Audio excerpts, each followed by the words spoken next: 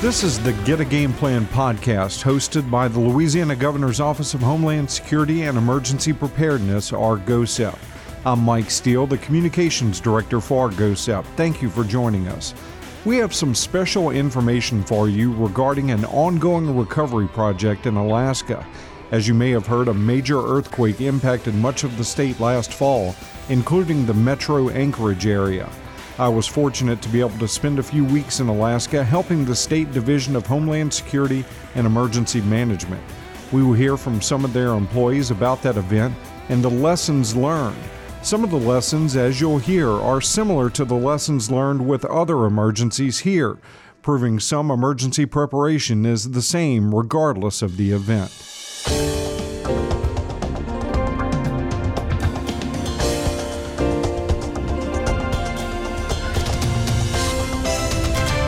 Before we get started with our interviews, we like to start each episode with an emergency preparedness tip.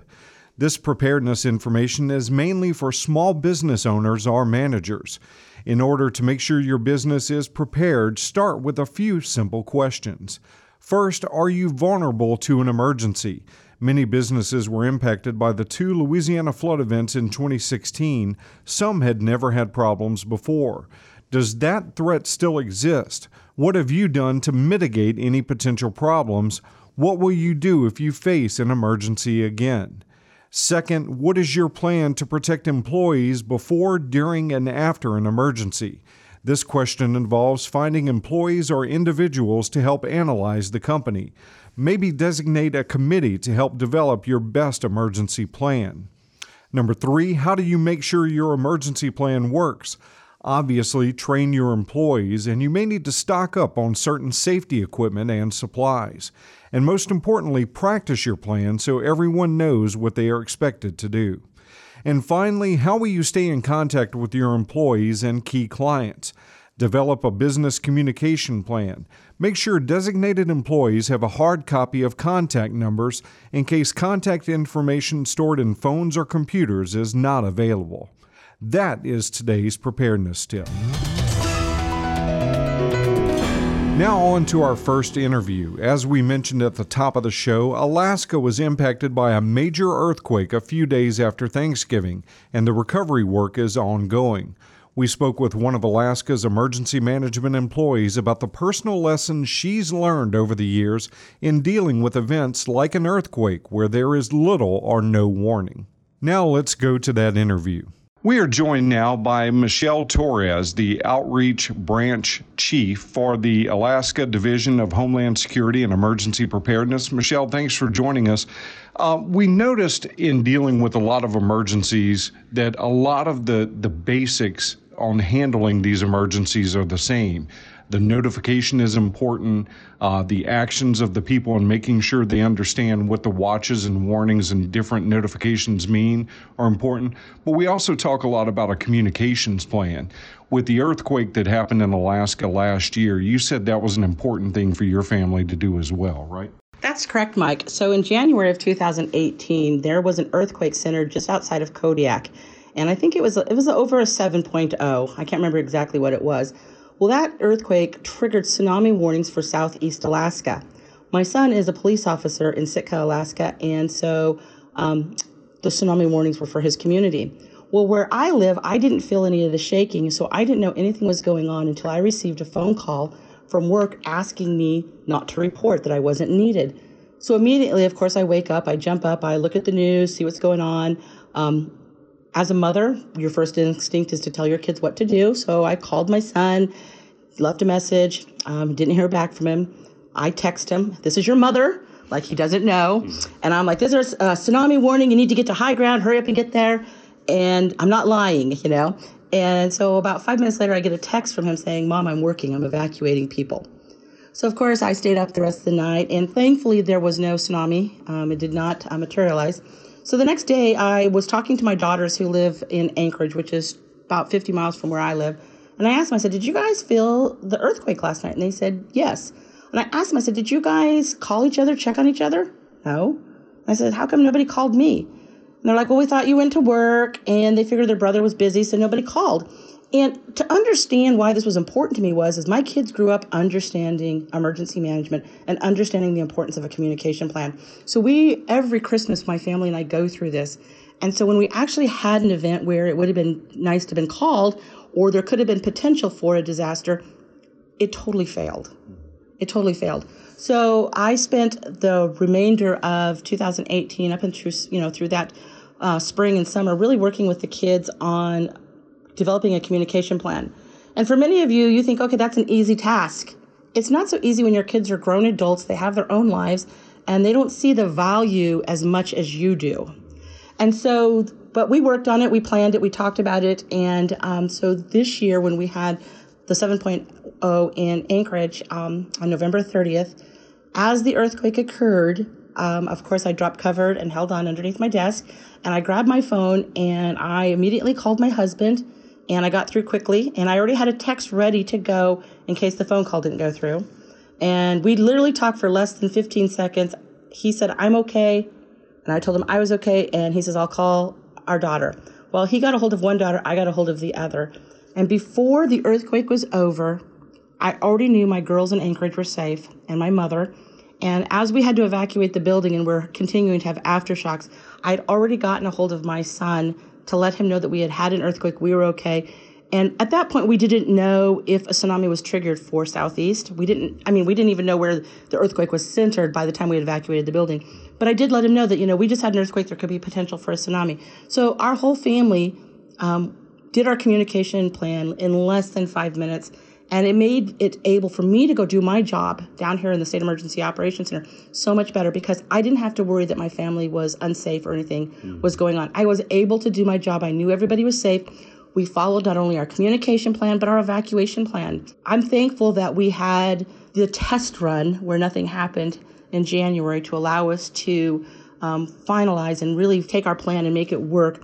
Because had I not been able to get a hold of my family during this disaster, I don't think I would be able to do my job as effectively as a responder. Earthquakes aren't one of the main threats that we think about in Louisiana. There is a potential because there is actually a fault that kind of follows the Mississippi River to a certain extent. And we have had a couple of minor scares over the years. But this plan that you're talking about is basically the same for any type of event that really has no notice or very short notice sometimes. So for us, it could be, a hazmat event, or it could be a situation with a tornado outbreak where you have very little notice.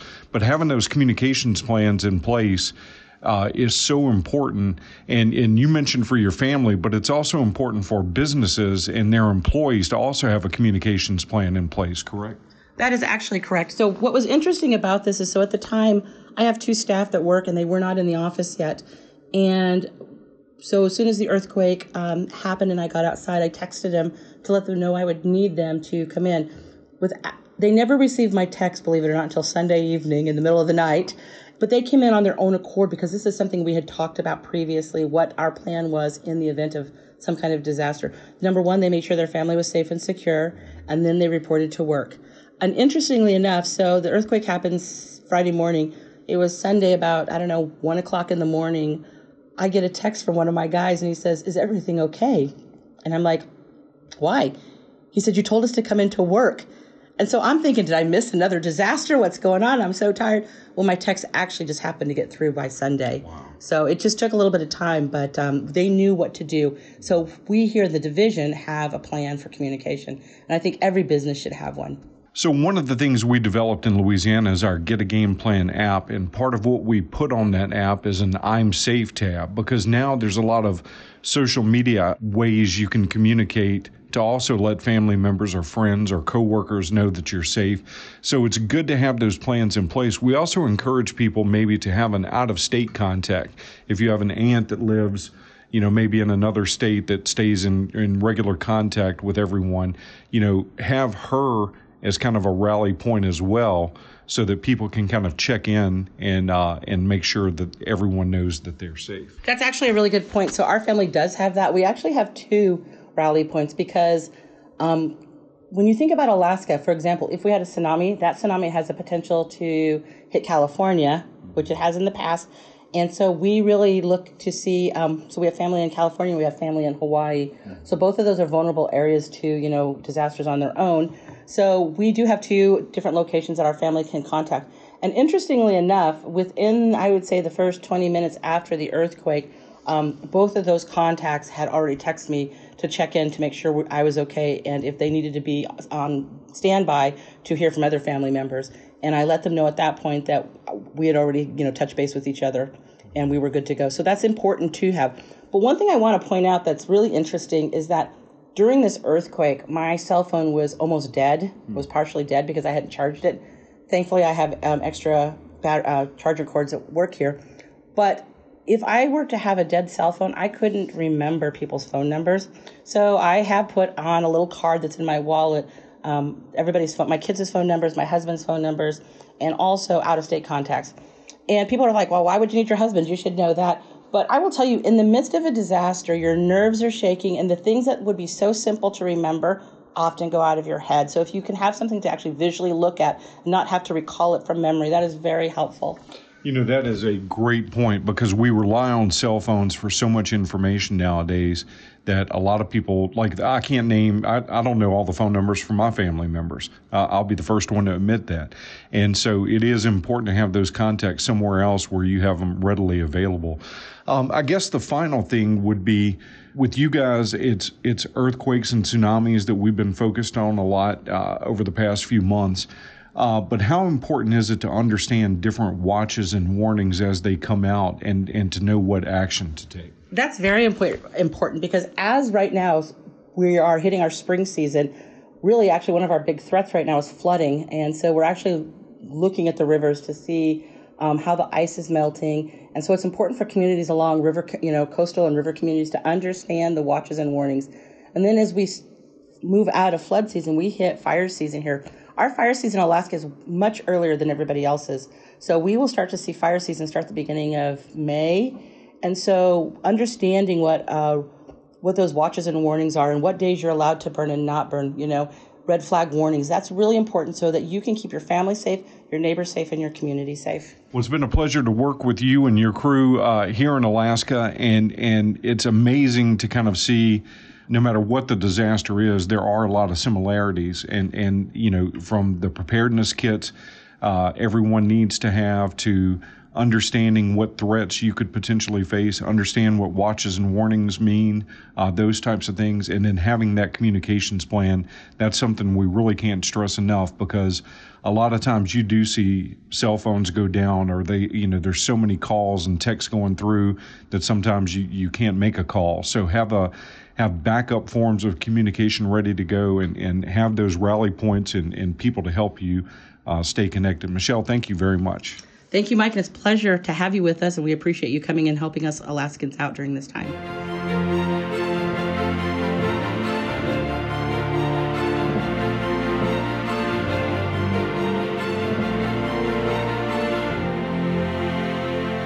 Now we'll move to the emergency resource segment for this episode. Louisiana has recently helped many states and territories before, during, and after emergencies. The state-to-state assistance was lined up through the Emergency Management Assistance Compact, or EMAC. EMAC establishes a firm legal foundation for sharing resources between states. Once the conditions for providing assistance to a requesting state have been set, the terms constitute a legally binding agreement. The EMAC legislation solves the problems of liabilities and responsibilities of cost and allows for credentials, licenses, and certifications to be honored across state lines. EMAC is implemented within the State Emergency Management Agency on behalf of the governor of each state. This provides a consistent and coordinated response across the nation. We are seeing greater state-to-state assistance as this program continues to grow. That is today's resource tip.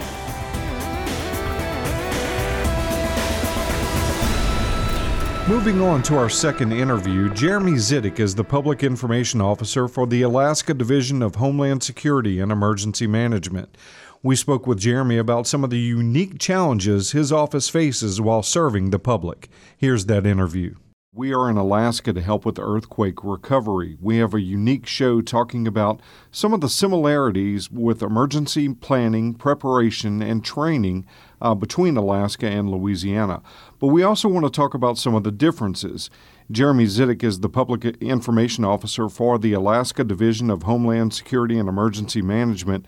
Thanks for joining us, Jeremy. Thanks for having me, Mike. So we have talked about some of the similarities. It's good for families to have a communication plan, think about your evacuation routes ahead of time, have an emergency kit ready to go at all times. Those similarities kind of exist for any type of emergency. What are some of the unique things that you guys deal with in Alaska that maybe the other states don't see that often? Well, one of the big things is we're such a large state. We really have the tyranny of geography here. It's not easy to go anywhere in Alaska. To get supplies into the state is really a process. We have most of the goods that come into our state come through the Port of Alaska, which is in Anchorage, and then they're distributed throughout the state. About 90% of the goods that are on our store shelves, the fuel that comes into the state as well. So we have one kind of single point of failure that when things get bad and that port goes down, people will be without goods for 7 to 14 days. So the need to be self-sufficient is much greater. Also, we have unincorporated areas in our state that don't have any type of parish, county, or borough government. And in those areas, the state really needs to act as that county, borough, or parish government and fulfill those roles. It's statutorily required. So our emergency management agency really gets that community-based emergency response experience because that's a role that we have.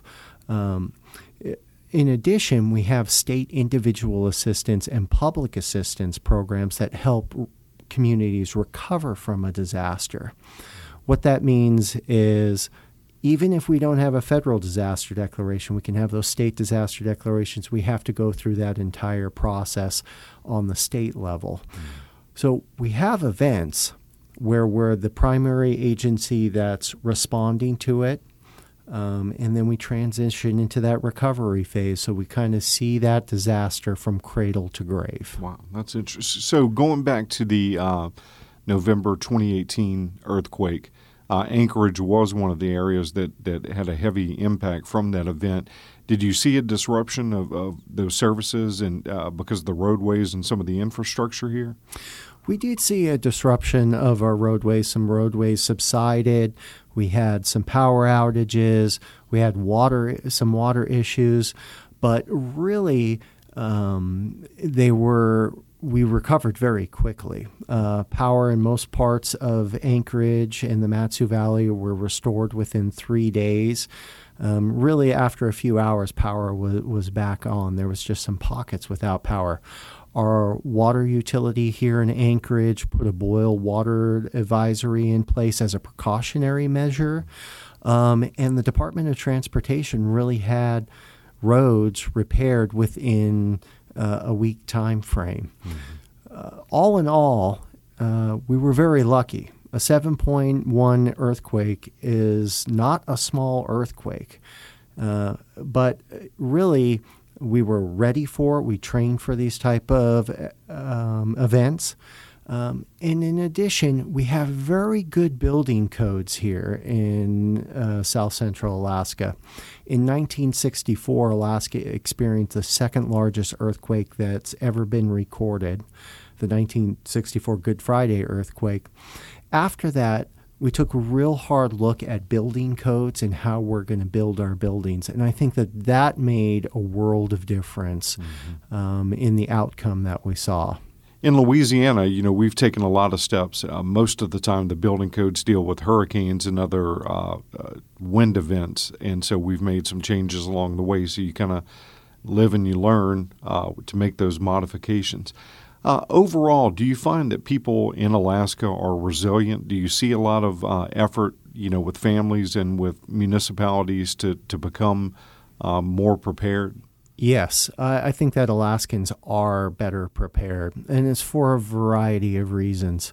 One, I talked a little bit about the logistics of living in Alaska and how our supplies come from far away, and that's Anchorage, our main city. As you move out from Anchorage, things get much more remote, and people have to kind of naturally take those kind of preparedness steps and better prepare themselves. The farther you get out into some very small communities that might have 100 to 750 people living in them, sometimes less than that. It's often that a plane won't be coming in for a week or 2 weeks, and so people naturally have to stock up. We also have a subsistence culture here in Alaska. People that really, especially our native community, rely on fish and wild game as their primary food source. And that requires that when the fish are running, you're catching a lot of fish. When the berries are out, you're picking those berries. When the birds are flying over, you're harvesting those birds, and so on and so forth. So people are kind of in a natural cycle where they're collecting large amounts of food at different points in the year and then saving those for those times when it's lean. So they're already kind of in that mode to begin with, I guess. Yeah, that's correct. What about as far as messaging? So do you still have to do a lot of messaging, maybe for the more urban areas, still telling people to stay prepared and have emergency kits and those type things? Yeah, we do. We get out and talk about having an emergency plan, getting an emergency kit, being informed, stuff that you would typically hear in the lower 48. One of the big differences is here in Alaska, we say that you need enough emergency supplies for 7 or more days. So 7 is really our minimum amount that we recommend people have. And more supplies is obviously better. When we get out into our rural communities, and what do I mean by rural communities? These are communities that are only accessible by air or a snowmobile. We call them snow machines here in Alaska during the winter, or air and riverboat during the summer months. And then there's periods of the year when you can't access it because there's not enough snow or the rivers haven't thawed, and air is really the only way in there. Very small communities, very far away from everyone else. So in those communities, it's a little bit different because they're such tight-knit family groups. For me to say, Mike, have enough supplies for your family for 7 days, well, your family is really the extended family of the entire village. Mm-hmm. And you wouldn't go and collect enough water for the 5 members of your family. That would be very rude and inconsiderate to your extended family members. So they do things much more in a large group fashion. And we looked at ways to support the entire community and ways the communities can be more self-sufficient as a whole. This will kind of wrap things up. So you're dealing with the recovery now from the November earthquake.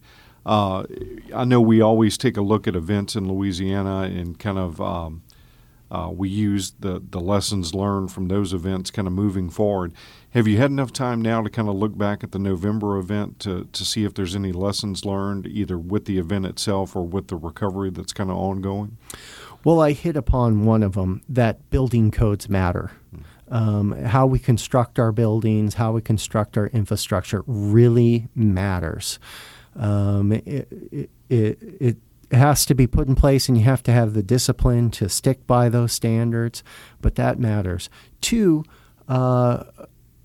emergency preparedness works. We get out and message people an awful lot on drop, cover, and hold on, the recommended earthquake safety action. And across the state, we saw people doing that. Every year we talk about drop, cover, and hold on. We have a statewide drop, cover, and hold on drill called the Great Alaska Shakeout. We take an earthquake simulator out to different public events, shake people up, and talk to them about drop, cover, and hold on. So we saw that pay a lot of dividends too. And then in emergency management, partnerships make all the difference. Responding to a disaster is a team sport. You need your partners there, and the more you can work with those partners prior to the disaster, the greater benefit you're going to be able to provide to the people that are impacted by that event. Well said. And so, it's tough to make people understand that a lot of times, but this information that you put out works. And I think that's part of the reason you guys had no fatalities, even though this was a large earthquake. So our hats off to you guys with that messaging and trying to get the word out. Thank you for joining us for the podcast. Good luck with the ongoing recovery efforts. And thank you for allowing Louisiana to kind of be part of that process.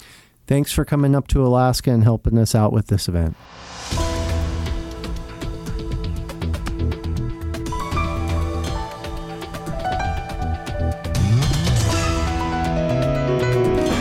Thank you for joining us for our Get a Game Plan podcast. Please encourage others to share this resource and subscribe.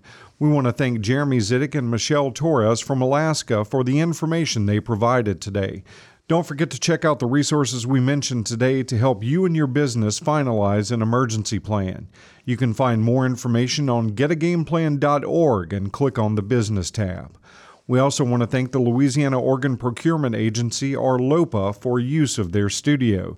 Sign up to be an organ donor today. Find out more at donatelifela.org. They have a great podcast titled The Gifted Life Podcast. For more on the topics we talked about today, go to getagameplan.org and don't forget to follow GOHSEP on Facebook and Twitter. Remember, get a game plan. On behalf of the staff at GOHSEP, thanks for joining us. We'll have a new episode for you available next month.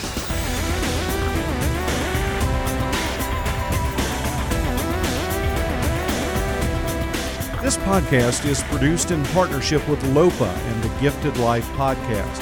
Find out more about organ, eye, and tissue donation by listening to the Gifted Life Podcast at thegiftedlife.org or download it from your favorite podcast app.